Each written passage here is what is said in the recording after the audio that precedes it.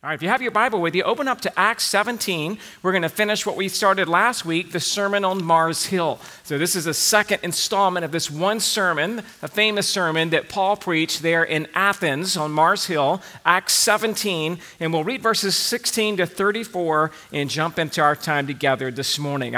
We'll cover what we covered last week briefly and then jump into our new material for today. And so here's where we are in verse 16. Now, while Paul was waiting for them at Athens, his spirit was provoked within him as he saw that the city was full of idols. So he reasoned in the synagogue with the Jews and with the devout persons and in the marketplace every day and with those who happened to be there. Some of the Epicurean and Stoic philosophers also conversed with him, and some said, "What does this babbler wish to say?"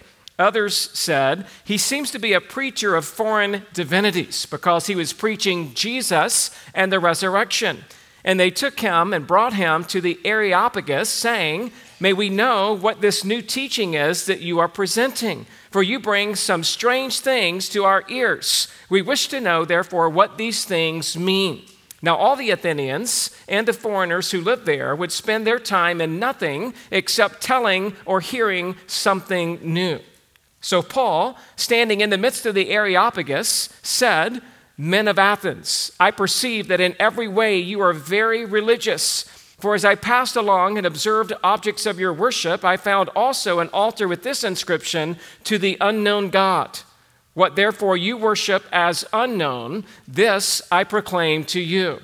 The God who made the world and everything in it, being Lord of heaven and earth, does not live in temples made by man, nor is he served by human hands as though he needed anything, since he himself gives to all mankind life and breath and everything. And he made from one man every nation of mankind to live on all the face of the earth, having determined allotted periods and the boundaries of their dwelling place, that they should seek God and perhaps feel their way toward him and find him. Yet he is actually not far from each one of us. For in him we live and move and have our being, even as some of your own poets have said, for we are indeed his offspring. Being then God's offspring, we ought not think that the divine being is like gold or silver or stone, an image formed by the art or imagination of man.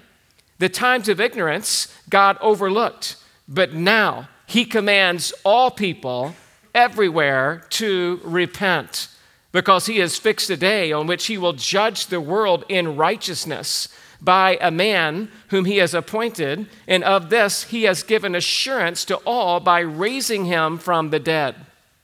Now, when they had heard of this resurrection of the dead, some mocked, but others said, "We will hear you again about this." So Paul went out from their midst, but some men joined him and believed, among whom also were Dionysius the Areopagite and a woman named Damaris and others with them.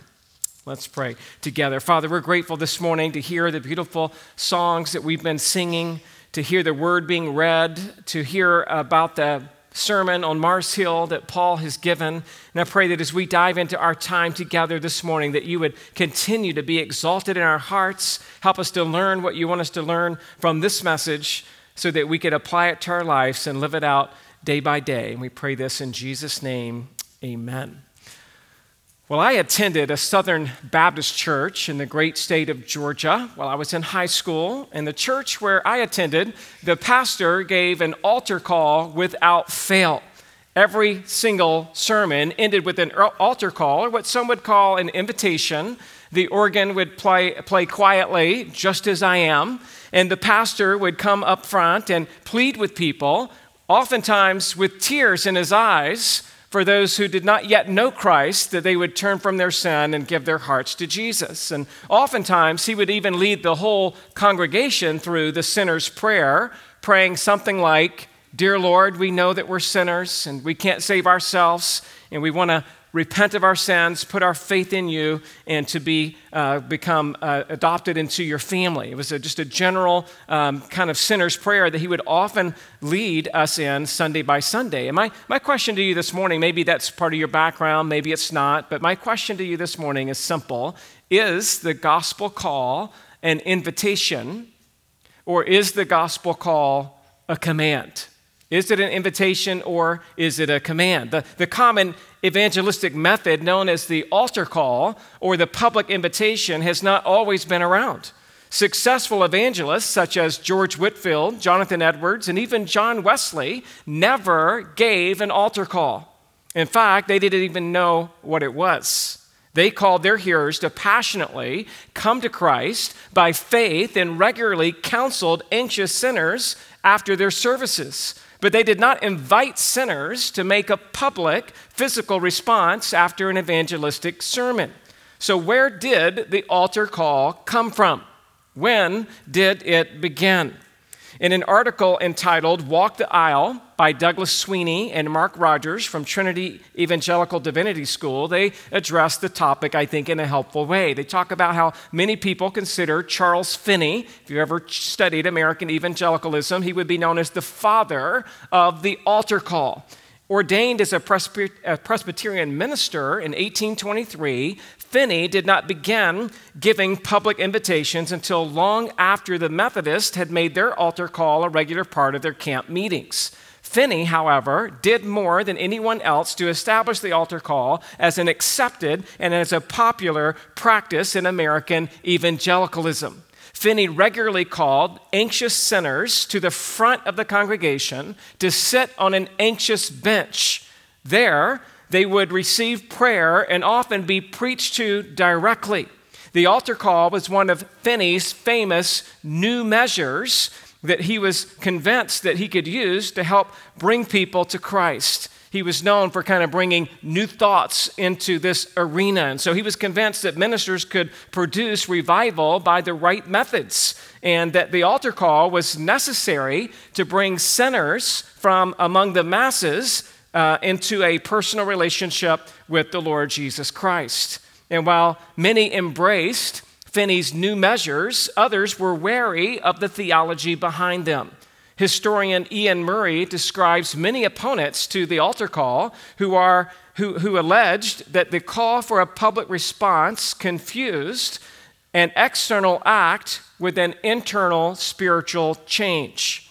Moreover, Murray says the altar call effectively instituted a condition of salvation which Christ never appointed.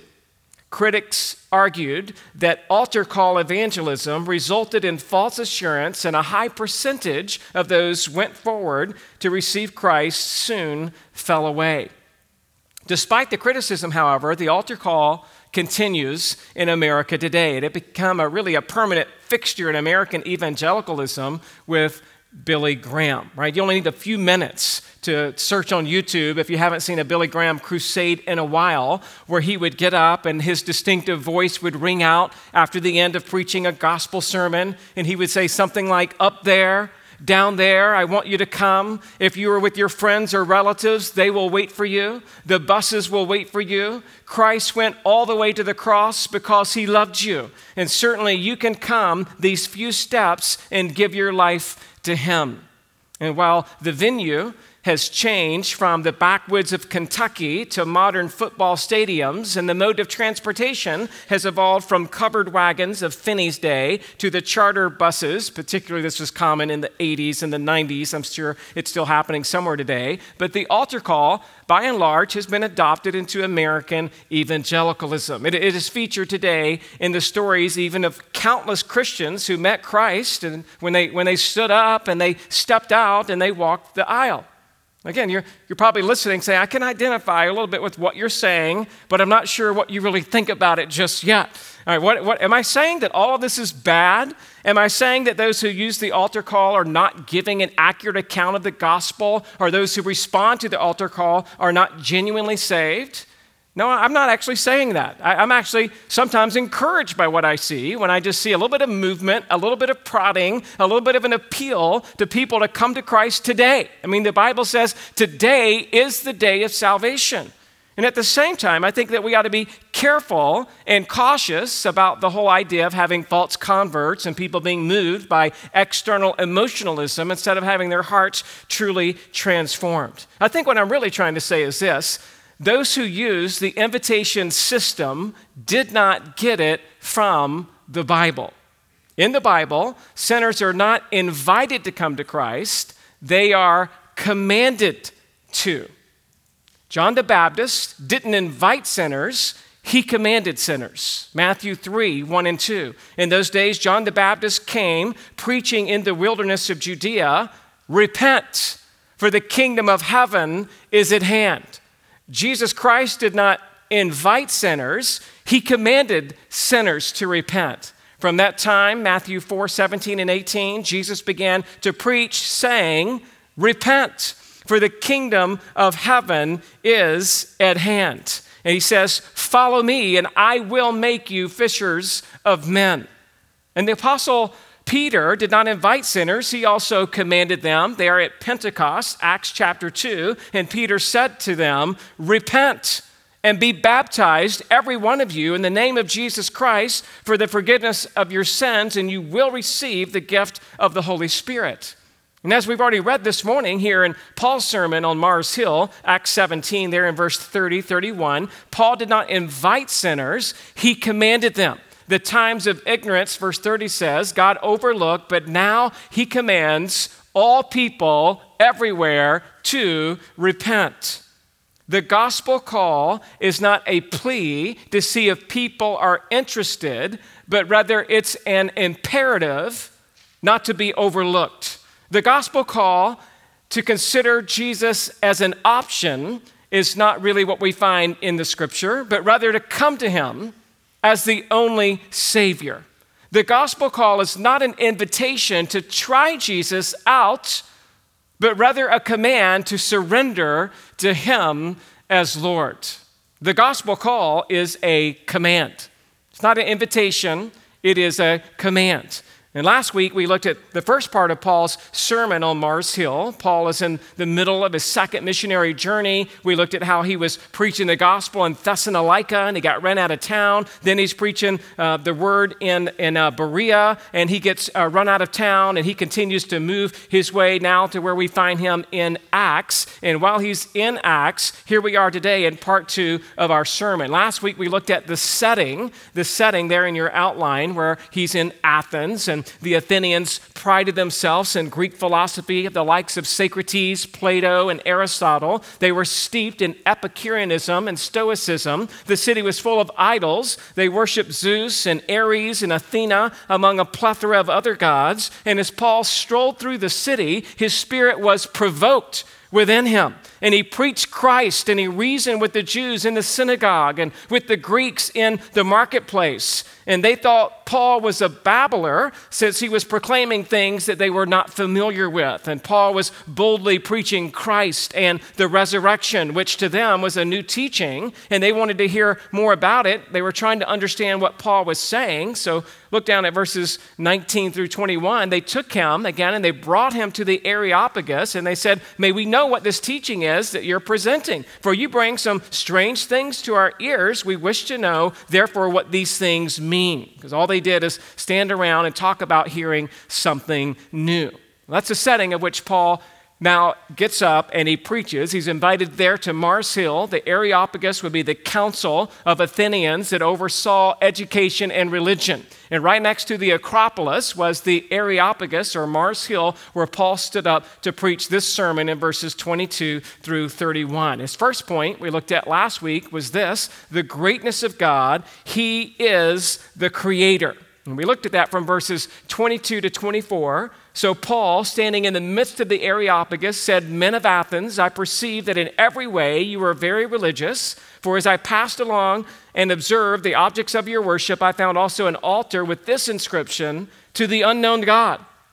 What therefore you worship as unknown, this I proclaim to you. Again, we love that introduction, right? There was an unknown God. Just in case the Athenians had forgot to worship this one God, pluralistic society, worshiped many gods. We're welcome to add another one to the mix. And so Paul gets up and says, you know what, that God, that altar that you made to the unknown God, that's the one I want to proclaim to you, because that's the one that you need to hear about. And we discussed how last week that every thinking person would ask these 3 questions. Where did I come from?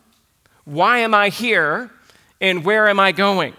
Where did I come from? Why am I here? Where am I going? Scientists attempt to answer that first question. Where did I come from? And they explain that you came from an amoeba, that you came from the Big Bang, that you came from a monkey. Let's just be real. I'm not trying to be funny. I'm just saying that's what they teach, right? That's where you came from. Philosophy tries to wrestle with that second question. Well, why am I here? What's my purpose? What am I supposed to do with my life and my time? And both science and philosophy fall short of answering those questions, and then they're not able to answer the third question, which is, well, where am I going? What about when I'm done here? Science has no option. Basically, you die and you decay. Philosophy has no option unless you mix it with religion, and they can have all kinds of views. What I'm trying to say is only the Christian faith can accurately answer those three questions from the Bible. And that's what Paul does by starting with that first question, where am I from? Notice Paul doesn't try to debate where we're from. He just starts to say in verse 24, the God who made the world and everything in it, being Lord of heaven and earth, does not live in temples made by men. He's not trying to debate. He is declaring. He is declaring what is true.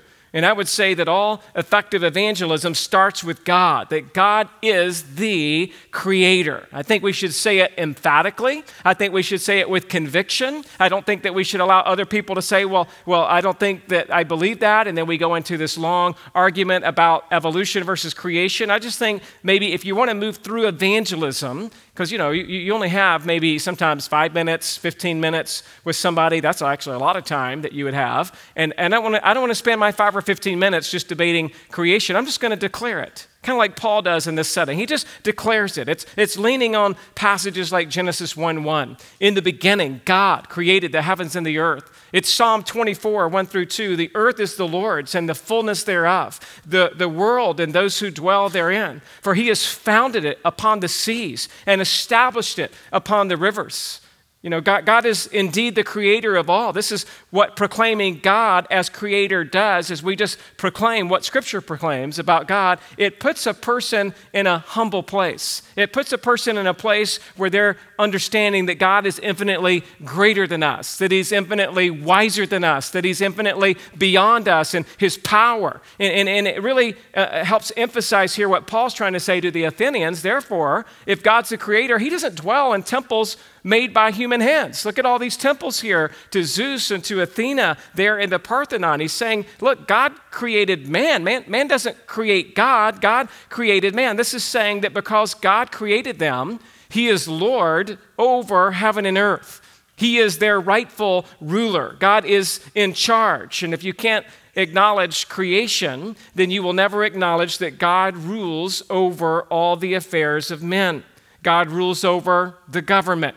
God rules over morality. God rules over philosophy. God rules over the economy. God rules over our democracy. God rules over your boss and your teacher and everything in the world because God rules over the world. This is Paul's first point. He doesn't take a lot of time to explain why. He just declares that it is. God created, he's the Lord, and what that means is he's in control and he sets the terms. And then we move right into the second point.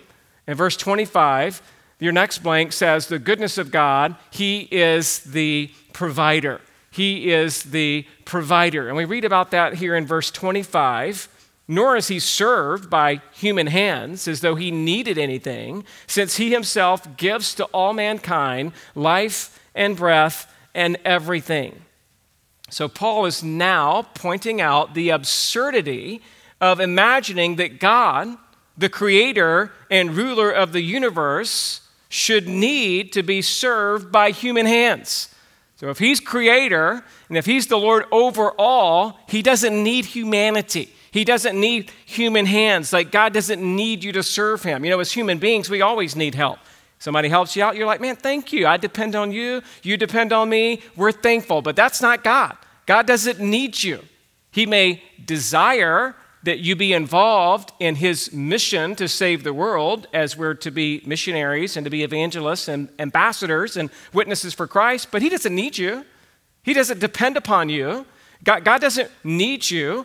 I like what Job 22, 2 through 3 says about this, can a man be profitable to God?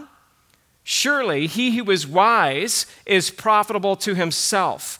Is it any pleasure to the Almighty if you are in the right?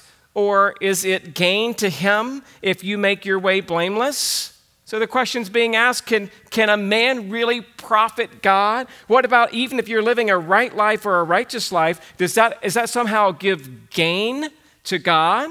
And those verses are really saying that God doesn't profit. The obvious answer to that is he doesn't profit from you. He doesn't gain from you. Even when you're walking in obedience, he doesn't gain from you because he's never lacking.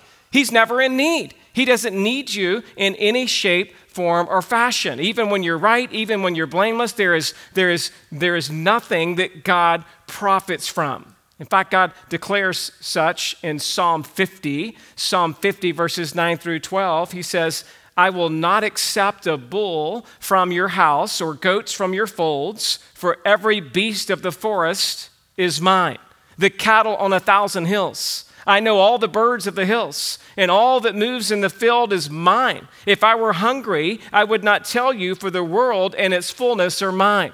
So what he's saying is, if the Israelites were thinking, oh, we make sacrifices and we give these sacrifices to you, God, because you need to be exalted and somehow you need to be praised and we're contributing to your need to be over everything. He's saying, look, that's not helping at all. I don't accept that because I own that. I created that. Everything, all of the beasts of the forest are mine, all the birds of the hills, the cattle on 1,000 hills, it's all mine. I don't have hunger. I don't have thirst. I don't have the need. He's really saying the scripture teaches that God's glory is set, that God's glory doesn't wax or wane. You know, like we talk about the moon waxing, it's getting bigger, or waning, it's getting smaller. God's glory is not like that. It doesn't wax or wane. You can't puff up God's glory, and you can't tear God's glory down. God's glory cannot be augmented, and God's glory cannot be diluted. And so when we say things like, I want to glorify God, we're really speaking of placing his glory on display where it can be clearly seen and observed. When we say, I want to glorify God, or that glorifies God, that doesn't glorify God, we're not actually saying his character changes or his glory changes. It's just when you're walking in obedience, his glory is better revealed by people observing your obedience. But his glory didn't actually change, because it's not dependent on this world, and it's not dependent on the election, and it's not dependent on your morality, and it's not dependent on anything that happens. We have to understand, this is what Paul is saying here, God is not served by human hands, as though he needed anything. God does not need us. We don't serve a needy God. All the other gods in the universe, they need man to prop up their idols and their ideas and to prop up and somehow to raise them up and lift them up. And while we still want to raise and lift up, we understand that it's not because God needs to be lifted up. We're just placing his glory on display by walking in humble obedience and adoration of the God that he already is. What we're saying is that God is the benefactor and we are the beneficiary.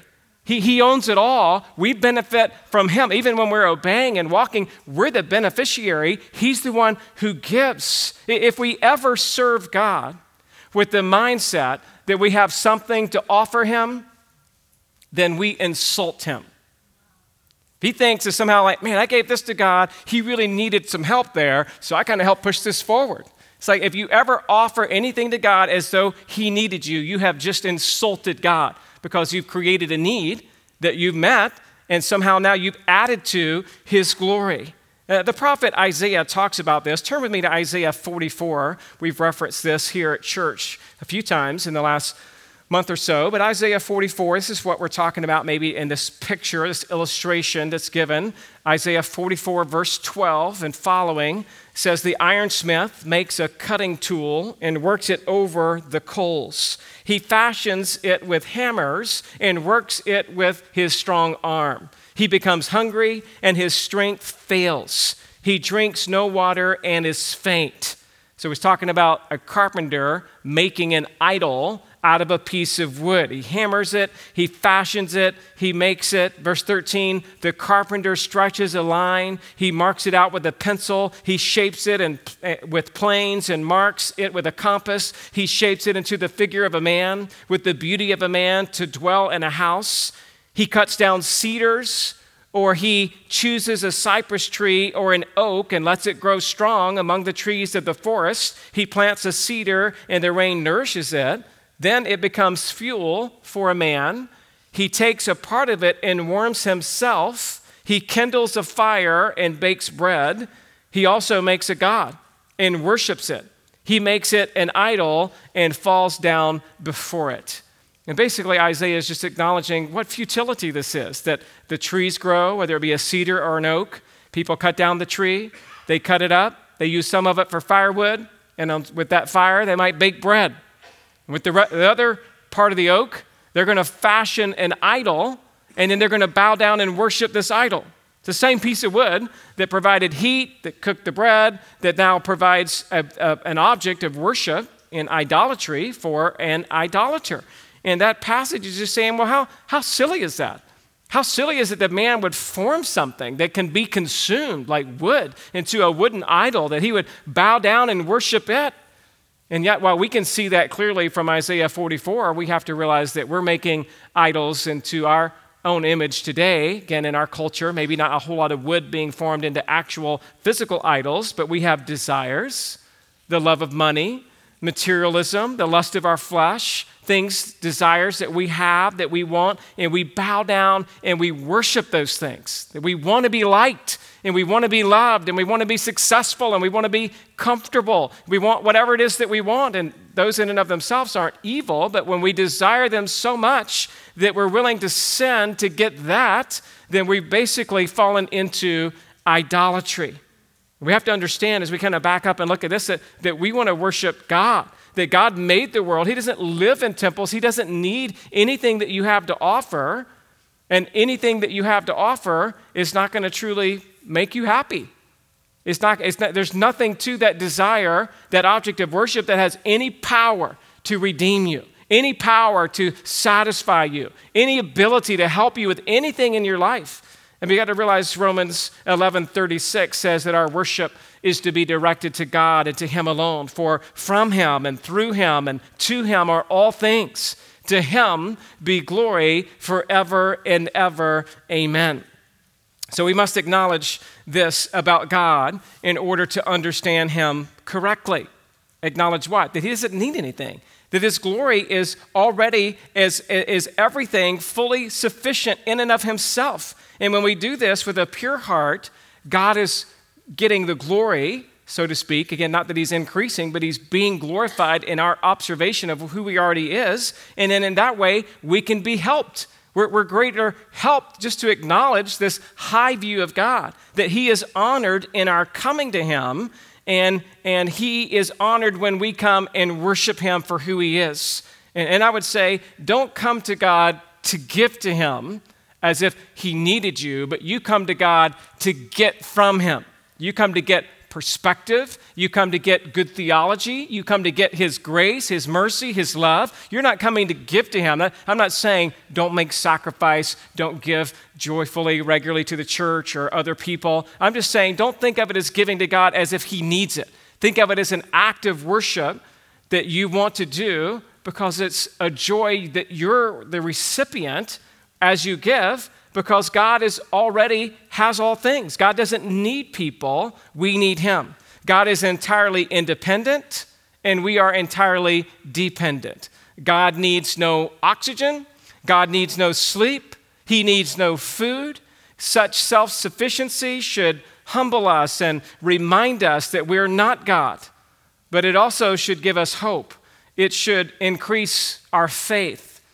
I like what A.W. Tozer writes about this in Knowledge of the Holy, this whole discussion. He says, God needs no one, but when faith is present, He works through anyone.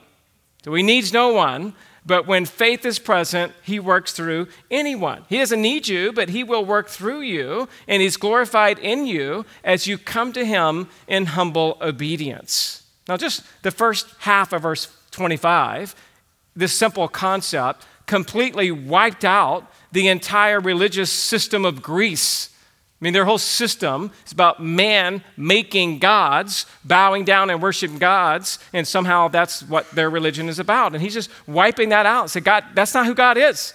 That's not how God works. We don't increase anything for God because he owns it all. And God graciously gives to us as he sees fit. And not only does God give to his children, but Jesus said in Matthew 5:45 that he provides for everyone. It's Matthew 5:45 where Jesus says, where he makes his sun rise on the evil and on the good. He sends rain on the just and on the unjust. So God blesses all men, even the most hardened of sinners, with the benefits at least of common grace. So we see that extended there in verse 25. And that's the second point of Paul's sermon. The third part is this, number 3, the government of God. He is the ruler. The government of God, he is the ruler. And look at verse 26. It says, and he made from one man every nation of mankind to live on all the face of the earth, having determined allotted periods and the boundaries of their dwelling place. This verse is just saying that not only is God sovereign over the creation of the universe, but he's also sovereign over the hearts and the lives and the eternal destiny of the peoples of the earth. Paul declares that God made from one man, that would be from Adam, every nation on the earth. And this would have been definitely a blow to the Greeks because the Greeks were prideful. They thought that their particular ethnicity, that their particular culture, that their particular education and philosophy was superior. In fact, they scornfully referred to non-Greeks as barbarians. Sounds a lot like Adolf Hitler, doesn't it? Leader of the Nazi Party who argued that the German genetic line was superior to all other races. Hitler became obsessed with racial purity and used the word Aryan to describe his idea of a pure German race. And it was this Aryan race who had duty to control the world. And since Greeks also thought very highly of themselves, this particular verse would have been a slap in the face to them that God made from one man all men. So he's just saying all men that are out there, Greeks and non-Greeks, whatever your ethnicity, your background is, you all came from the same man that God created. You came from Adam. It is God who created man. And so it is God who controls what happens in this world. And the world is not left up to chance, or it's not left up to the power or the intellect of man. It is left up to the wisdom and the power of God. And it is the sovereign God of the Bible that has omnipotently decreed the history and the boundaries of the nations. That's what verse 26 is saying. Everybody came from one man, that's Adam, and at the same time, God's sovereign over not only your ethnicity, but he's sovereign over every part of your life. He has determined and allotted periods and boundaries of their dwelling place. He's saying that God has determined periods of time, history. God has determined the boundaries of the nations. So all of our geopolitical boundary lines are ultimately set out by the sovereignty of God. Deuteronomy 32:8 hints at this when it says, when the Most High gave to the nations their inheritance, when he divided mankind, he fixed the borders of the peoples according to the number of the sons of God. In other words, things are not the way they are because of the free will of man. They are not the way they are by fate. They are not the way they are by chance. Things are the way they are because God, in his infinite wisdom and power, has orchestrated everything and everyone according to his sovereign will. It is God who determines the extent of man's conquests. Isaiah 10:12-14 says, when the Lord has finished all of his work on Mount Zion and on Jerusalem, he will punish the speech of the arrogant heart of the king of Assyria, and the boastful will look into his eyes, for he says, by the strength of my hand I have done it, and by my wisdom, for I have understanding, I remove the boundaries of peoples and plunder their treasures. Like a bull, I bring down those who sit on thrones. My hand has found a nest, the wealth of the peoples, and as one gathers eggs that have been forsaken, so have I gathered all the earth. And there is none of them that moved a wing or opened the mouth or chirped. In other words, again, you can look at it later, Isaiah 10, 12 through 14, but God's saying, hey, I'm sovereign over this. I'm sovereign over the world. I'm sovereign over the animals. I'm sovereign over the boundaries. And God is sovereign over your life, every single aspect of your life. I love how David acknowledges this truth in Psalm 16, where he says, the Lord is my chosen portion and my cup. You hold my lot. And then David says, the lines have fallen for me in pleasant places. Indeed, I have a beautiful inheritance. And David's just saying, hey, God's sovereign over my life. And he's sovereign over everything that happens according to God. And I want to see that as being beautiful, as being pleasant, as being the inheritance that God has for me. This is what Paul's establishing here in verse 26, that God governs over the earth. And in that, verses 27 to 29, we see three encouraging truths. Number one, your next blank says, he is not far. He is not far. It says, verse 27, that they should seek God and perhaps feel their way toward him and find him, yet he is actually not far from each one of us. Here's what he's saying. If so far you're just like, all right, God's creator, God's sovereign over everything, and he determines the boundaries and the times. He's so far beyond me. Would I ever be able to have an audience with him? Would I ever be able to come and personally have a relationship with him? If God is so big and he's so mighty, and Paul's been waxing eloquently about his glory and his creation and his power and his knowledge, then surely there's no way I could ever have access to him. And so verse 27 says, well, perhaps maybe we could just feel our way toward him and find him. That expression means to feel their way forward. It would be describing a person who's searching for something, like when you have lost the remote again to the TV and you're searching like between the cushions of the couch and you're like, I got to find it. It's down here somewhere. And so it's like humanity is pictured here as just feeling out for God. We're searching, but the idea here is that we're kind of blind. We don't have really good light yet to see it, and so we're just groping, reaching, trying to find something, and you might think that this powerful and sovereign God is too far removed from us. I mean, think about it. He's almighty creator. He is totally sufficient. He's sovereign over the nations.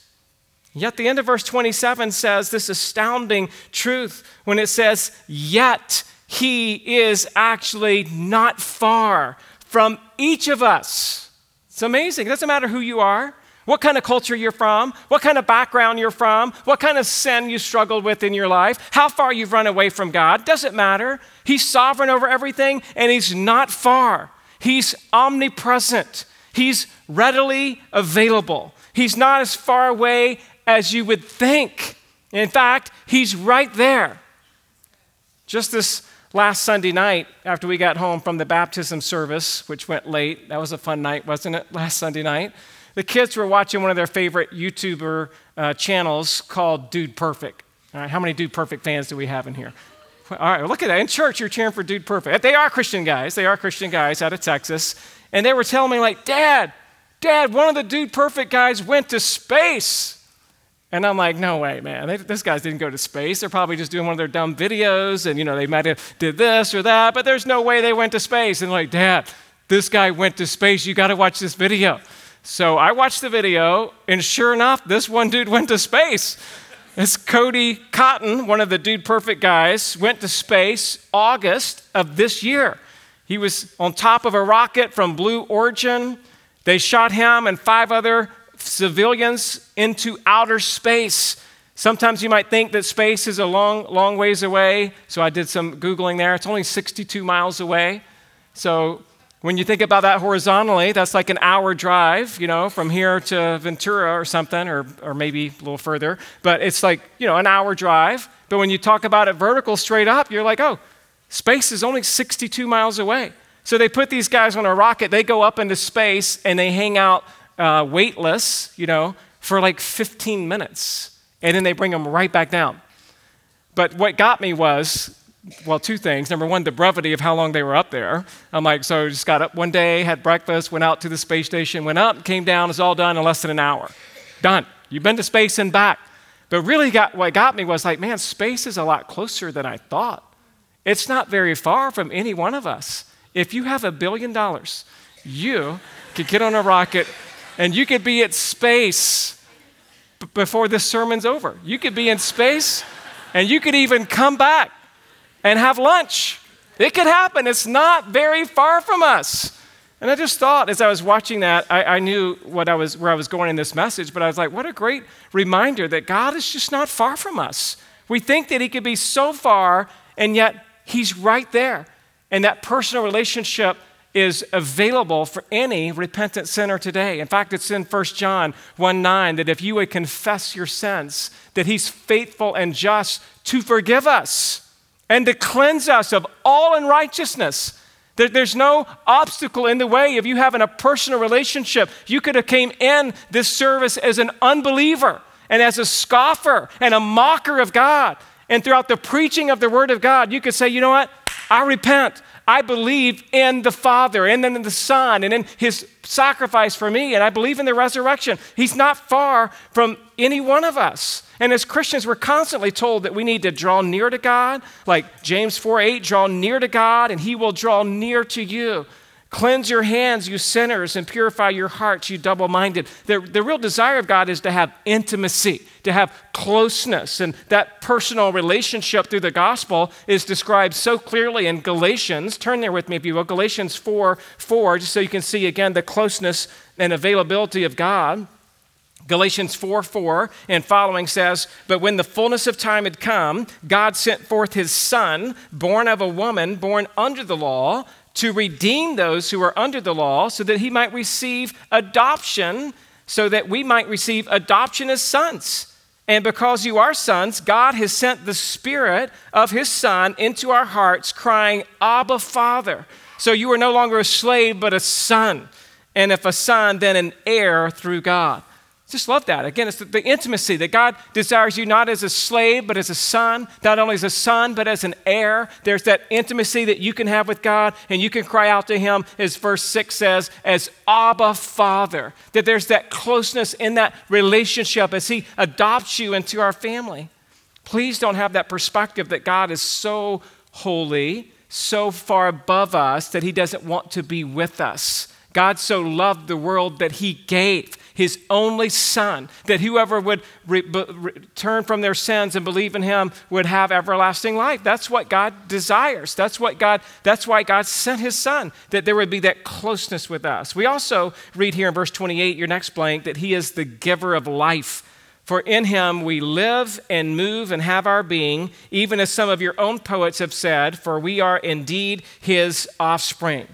To better relate to his Greek audience, Paul decided to refer to a quote from Epimenides, the Cretan poet. This was a well-known stanza of a well-known poem where he said, in him we live and we move and we have our being. So if you ever hear that quoted, it's coming from the Bible, so you're fine quoting it. But originally it was by this Cretan poet and really just kind of acknowledging the revelation of God in nature, though they wrongly saw it as a revelation of false gods. Paul is taking that poem as well as another poet named Aratus, who added, for we are indeed his offspring. These two quotes together illustrate the universal revelation of God as creator, as ruler, and as sustainer.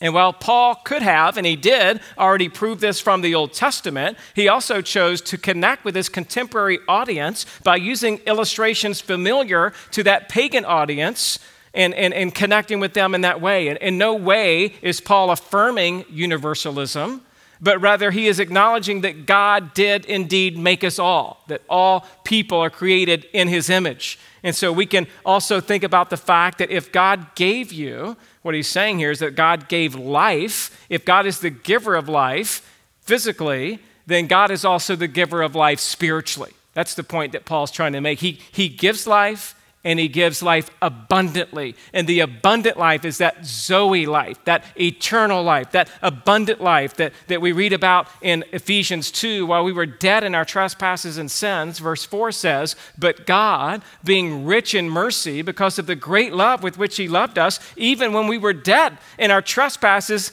made us alive together with Christ. He made us alive. He gives life and breath, not only physically, which is how they saw it, but he's trying to say he gives it spiritually. He gives real life. He gives eternal life.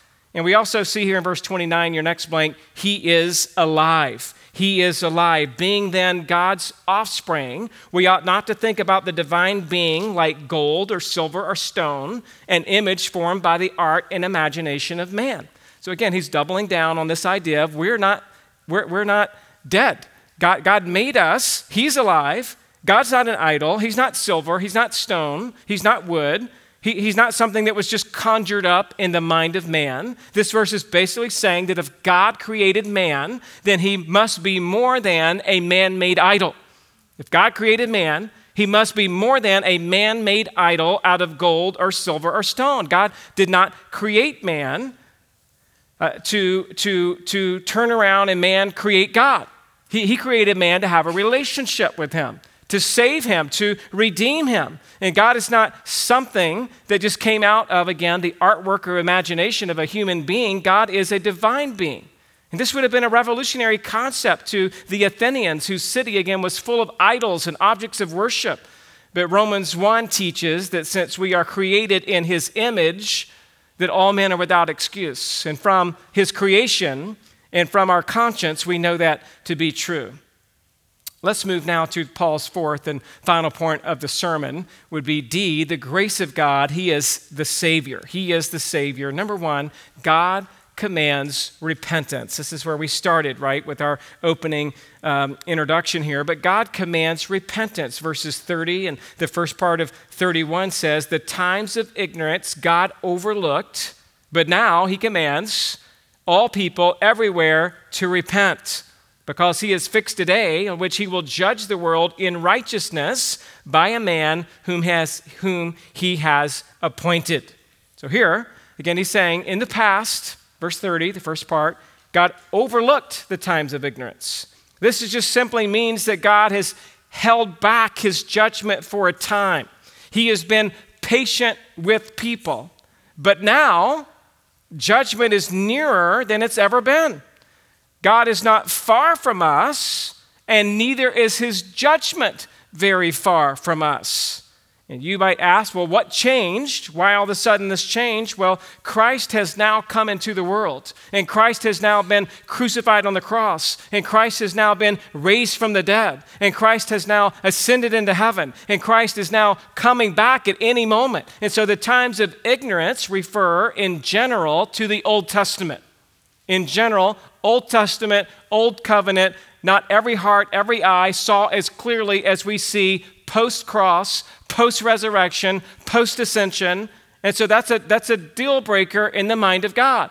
I had patience during the times of ignorance for a season, but now that season is past, and now I'm commanding all people everywhere to repent. And the change is the cross, because of what Christ did on the cross. In fact, turn with me, you'll see this in Romans 3, 23 to 25, this change from God being patient over the people of ignorance to being more insistent that there is an urgency to this call. Romans 3:23, for all have sinned and fall short of the glory of God. You know that verse well, verse 24, and are justified by his grace as a gift through the redemption that is in Christ Jesus, whom God put forward as a propitiation by his blood to be received by faith.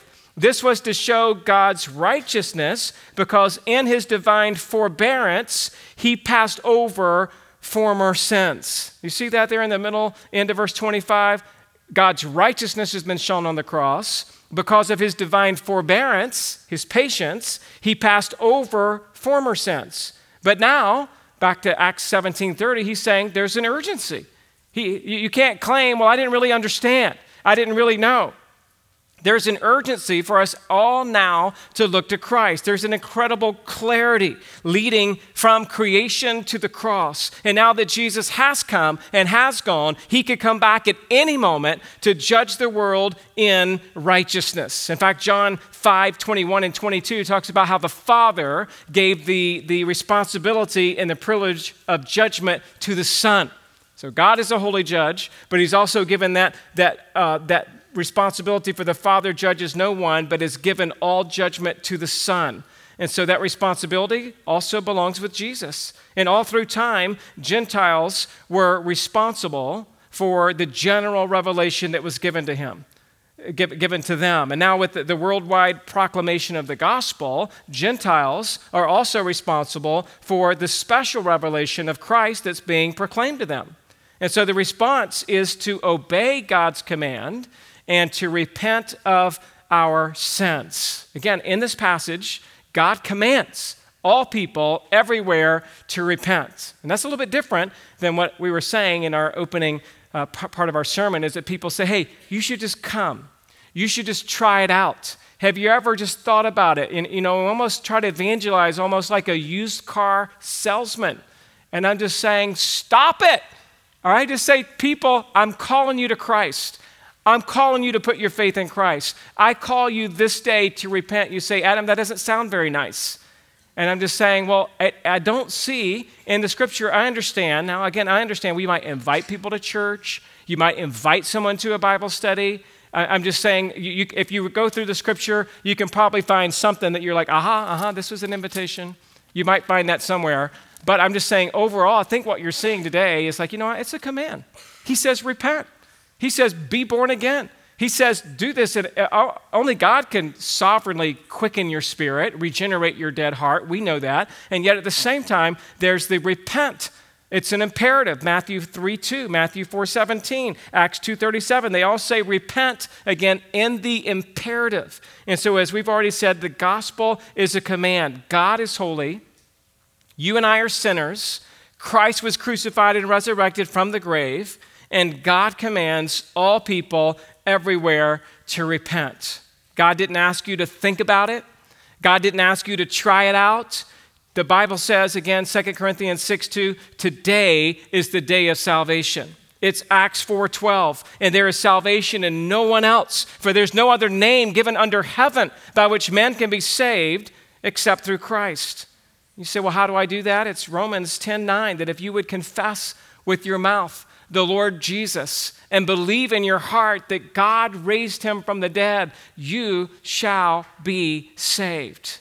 God is not far from any one of us, and he's calling us to repent, which means to turn from our sin and to turn to Christ. And then with that, we see here, number 2, God gives assurance.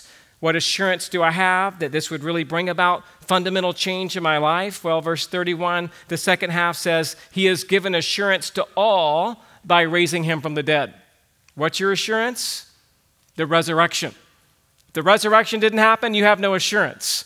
What's the assurance? It's not your obedience. It's not your church attendance. It's not your philosophy. It's not how good you sing, how great thou art. Your assurance is in the resurrection. And if you believe in the resurrection, you can have assurance that just as Christ was raised from the dead, you too can be raised from the dead. That's what Paul is saying in this very passage. So how did it end? How did it end here? Verses 32 to 34. That ends Paul's sermon. But the summary that we see here, 3 things happened, 3 different responses to this sermon. A, some mocked the resurrection. Now, when they had heard of the resurrection of the dead, some mocked. It still happens today, right? To the Greeks, this was nonsense that a dead man could be raised from the dead. It's almost like that part of Paul's sermon is where it cut off. They were like, okay, we're done listening to him. He keeps talking about a man who was killed was made alive. And that just can't happen unless you believe it by faith. Or we also understand there was lots of witnesses to the resurrection, and yet they mocked this. Others waited. Your next blank. Some waited to hear more, the middle of verse 32, but others said, we will hear you again about this. Reminds me a little bit of Felix in Acts 24:25, when Paul preached to him. Felix was alarmed and said, you may go away for the present, but when I get an opportunity, I will summon for you. And so some are like, you know what? Not now. I'm going to put it off till later. But some, 33 and 34, some believed. Some believed in the gospel, so Paul went out from their midst. But some men joined him and believed, among whom also were Dionysius, the Areopagite. That's just saying, hey, one of those men from the council. Remember the council of the Areopagus that ruled over education and religious? One of them got saved. And Damaris, which was a lady that was with them, as well as others that were with them as well. Praise the Lord. These two came to Christ, others were with them, and we're seeing here the gospel does impact. You might have thought, well, a message like that being preached so boldly in a context like that, probably nobody even listened to him. You ever been tempted to think that thought? Well, if I just shared the gospel that simply and that clearly, well, they'll never get saved. So I got to doctor it up, and I got to have all these cool arguments and illustrations all over the place and kind of weave through so they'll listen to me. Paul just came in and said, hey, God created. God provides everything. You're all going to hell. You got to turn to Christ. He died. He was raised again. You need to repent and believe in him. You think about your evangelistic strategy. Does it really follow a biblical strategy? Again, I have approached many people in many different methods of evangelism. And in all of them, I've just found, you know what, God's got to show up and do his work. And God works best through his word. Everything else you're saying and fumbling over yourself, trying to somehow connect and be cool and this and that. And I'm not saying we shouldn't be tactful and you can't, of course we should connect, but I'm just saying your speech needs to zero in on, have I declared the goodness and greatness of God? Have I proclaimed he is creator and he's done it all? Have I proclaimed clearly the sinfulness of man's heart? Have I established that clearly in my conversation with this person? And have I told them about Christ? Have I pointed them to Jesus, who alone can save us from our sins? And then, here's the end, because I would say, okay, well, I talked about God, talked about sin, talked about Jesus. How do you typically leave it? Because that's the part I think that a lot of us get a little scared. Well, just think about what I said. Well, just think about it. Won't you consider? And again, if that's you, I've done that, you've done that. I'm just trying to say, you know what? I just want to be a little bit more like, I'm calling you today to repent and put your faith in Christ. I call you this day to turn from your sin, turn to Christ. He will save you. You can be born again. It's all God's work for his glory. And if that's you today, you might be in here. I'm both equipping you how to evangelize, and I'm both evangelizing at the same moment and saying that we're going to pray in the sermon, we're going to have a song, and if God has spoken to your heart through this scripture, my encouragement to you is I'm calling you to come and to talk to people, to repent of your faith, to repent of your sin, to put your faith in Christ. You could do that this very day. He's not far from any one of us. If you want to talk about it, if you want to interact with it, I'm available. There'll be others, again, available after the last song as we pray. Let's do that now. Father, thank you for this morning. Thank you for the opportunity to look at such a powerful sermon, this sermon on Mars Hill. God, thank you for the opportunity to call people to repent this very day. We know that it's not about us or what we say or do in and of ourselves, but it's about your Spirit working through your word. And I know that there would be probably somebody here struggling at this very moment between life and death, between genuine repentance and just worldly remorse, between saving faith and between just familiarity with the things of the faith. And I pray that you would work in every heart, every life, give us courage, give us tenacity, give us boldness, help us to be faithful witnesses, knowing that that's our calling, that's our privilege, that's our honor. We thank you for reminding us of this incredible sermon today, and I pray that it would continue to just seep down deep in our hearts as we discuss it with family and friends over lunch and over this week, that we would be amazed at the goodness and greatness of our God, and that we would be quick to call other people to repent and to believe. And it's in Jesus' name we pray. Amen.